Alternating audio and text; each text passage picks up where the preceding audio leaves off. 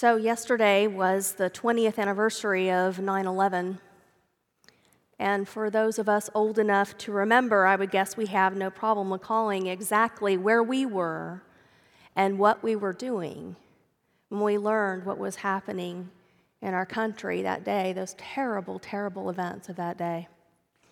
I was at home that morning. I was sitting at my kitchen table working on something, taking advantage of a quiet morning, when my phone rang, and it was my husband, Tripp. And I was surprised to hear from him because he had left earlier to go to the airport. He was flying to Tampa that day on business. Well, he told me that he had been listening to the radio in the car, and something bad was happening, an attack of some kind. They were canceling all the flights, so he was going to come home. He asked me if I would turn on the television, so I did. I flipped it on, and there was a shot of one of the World Trade Center towers with a big hole towards the top and smoke pouring out of it. And I remember just standing there in shock, trying to understand what I was looking at, trying to understand what was happening. And then as I continued to just stand there staring, I watched the second plane hit. I saw the second plane hit live on national television. And I sank down on the couch and I just cried. It was so shocking. It was just so unbelievable to me. I felt as if I was watching a bad disaster movie. I couldn't believe that it was real. But of course it was real. And all of us entered a very dark time of grief and pain and fear. Well, in the days that followed, our culture tried to cope in a way that it often does, by gathering and disseminating information. We were swimming in a sea of words. There was a tidal wave of information, endless offerings about who, what, when, why, how. Press conferences with every law enforcement agency. The President of the United States spoke to the country. Do you remember that? There was analysis from, it seemed, 1,000 experts and interviews with survivors, with people desperately searching for loved ones, with first responders, with hospital administrators, with politicians of every ilk, with world leaders. So much information. Friends, the world media outlets went into overdrive, gathering and providing what information they could, 24 hours a day. And then something extraordinary happened. Sunday came, and churches all over our country filled to capacity. I would guess that this great church was full. I see heads nodding. Some of you were here. You remember that it was full. My church in Dallas was full. Every seat was taken, and people were so desperate to hear a word from the preacher that they were willing to stand for the entirety of the service, lined up against the walls of the sanctuary, in some cases 2 or 3 people deep. Friends, media outlets around the world were pouring forth information 24 hours a day. We were swimming in words. What word could the church possibly have to add to that? Why would millions of people feel compelled on that Sunday to put aside their newspapers and turn away from the television and the internet and come to church? Even if they had never attended church before, even if they had never been to the church that they showed up at, why did so many people feel the need to be in church that day? Well, when a nation is plunged into a dark morass of grief and pain and fear, information is not enough. No, when you're dealing with darkness, what you need is light. And light is a God thing. So on that day, so many of us got up, hungry, desperate for light, and figured that if it was light we needed, then church just might be the community that could show us where to find it. And that was right. That was correct. And it still is. Because the church is the community of faith that bears witness to the light of the world, the everlasting light, the light that can never be extinguished, the light that shines on in the darkness. It is the church, this unique community of faith, that reminds us when we are walking in darkness that that light is there, that all we have to do is reach for it. You know, in the days after 9/11, I heard a lot of people refer to our text this morning from the prophet Isaiah, and I heard this text preached upon often. I think that's because Isaiah was talking to his people during a very difficult, dark time in their history, and that resonated with so many of us. You see, Isaiah was speaking to his people when they were under the thumb of the dreaded Assyrians. The Assyrians were violent and cruel. They were a terrible oppressor, and the northern kingdom of Israel had fallen to the Assyrians and been annexed, and the southern kingdom of Judah was being held as a vassal state. It was a horrible, dark time for the Hebrew people, and remember, they are God's chosen ones. Can you imagine what was going through their minds as they're being held hostage by such evil? No wonder Isaiah talks of them as a people walking in darkness. They were stumbling in the dark. And so, when we are in darkness, it is light that is needed. And Isaiah spoke to his people words of hope in terms of light. He said, "The people who walked in darkness have seen a great light.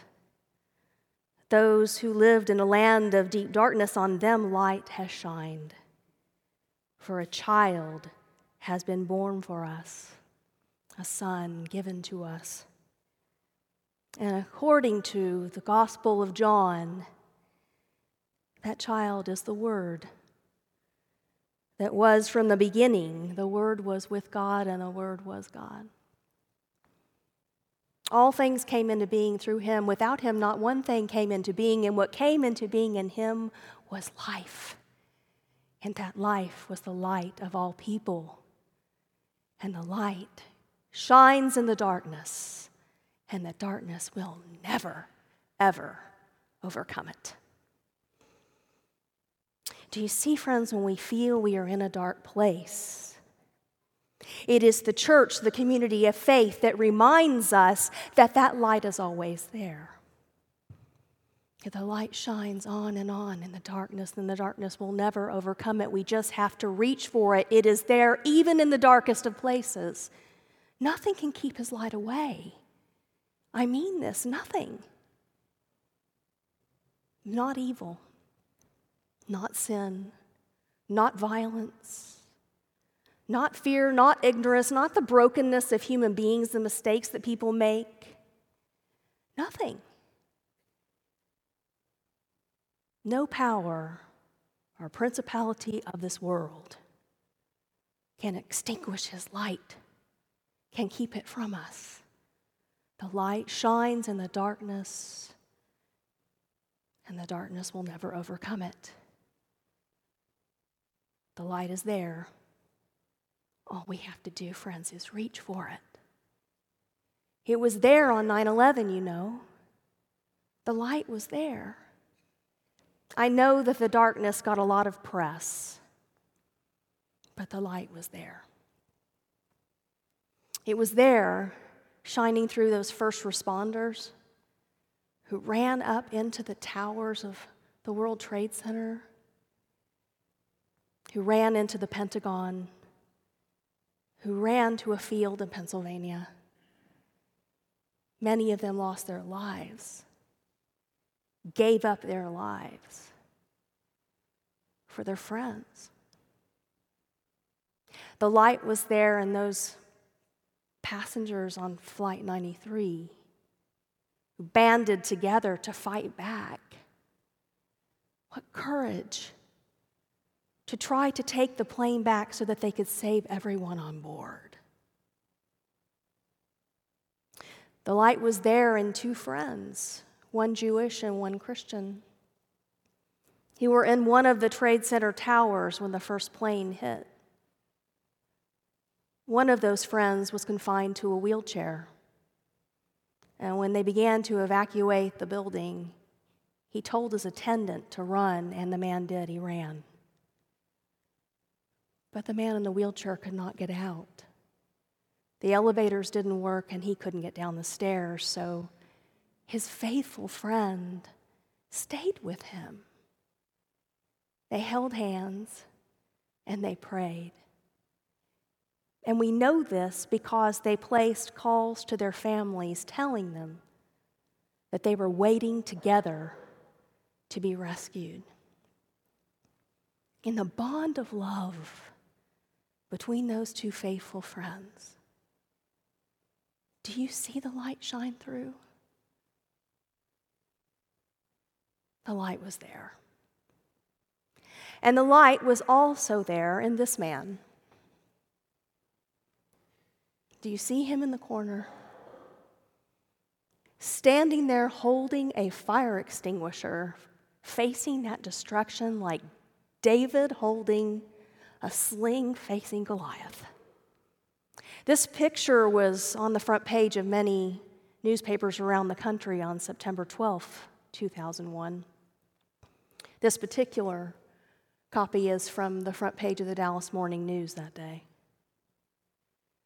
Some people saw this picture and almost found it laughable that someone would grab a fire extinguisher and run for the towers. But I have never laughed at this picture. It makes me cry. Because in this man, I see the light. I see a man with the God-given instinct to help his brothers and sisters who took what he could, when he could, and ran to help, to do what he could in the moment.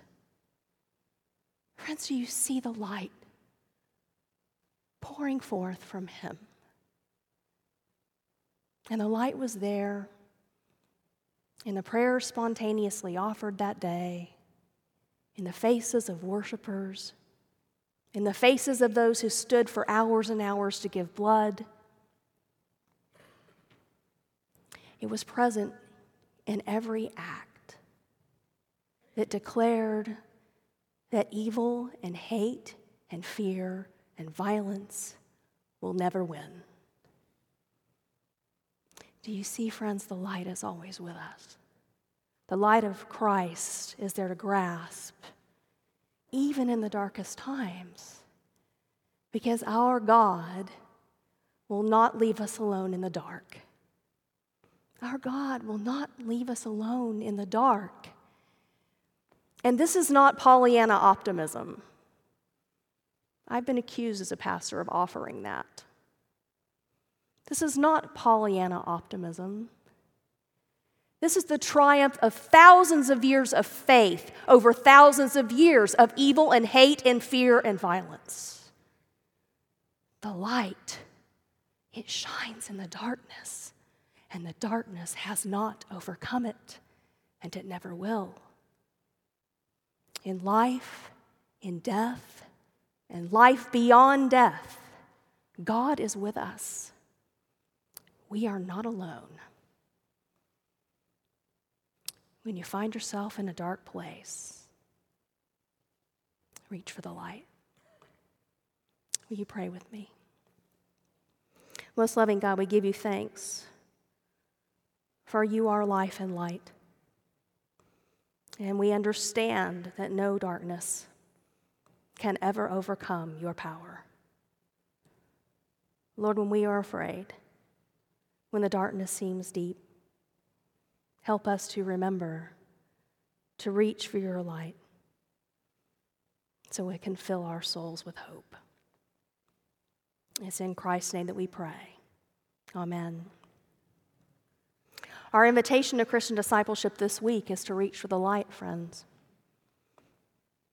It doesn't have to be 9/11 for us to feel that we're walking in darkness.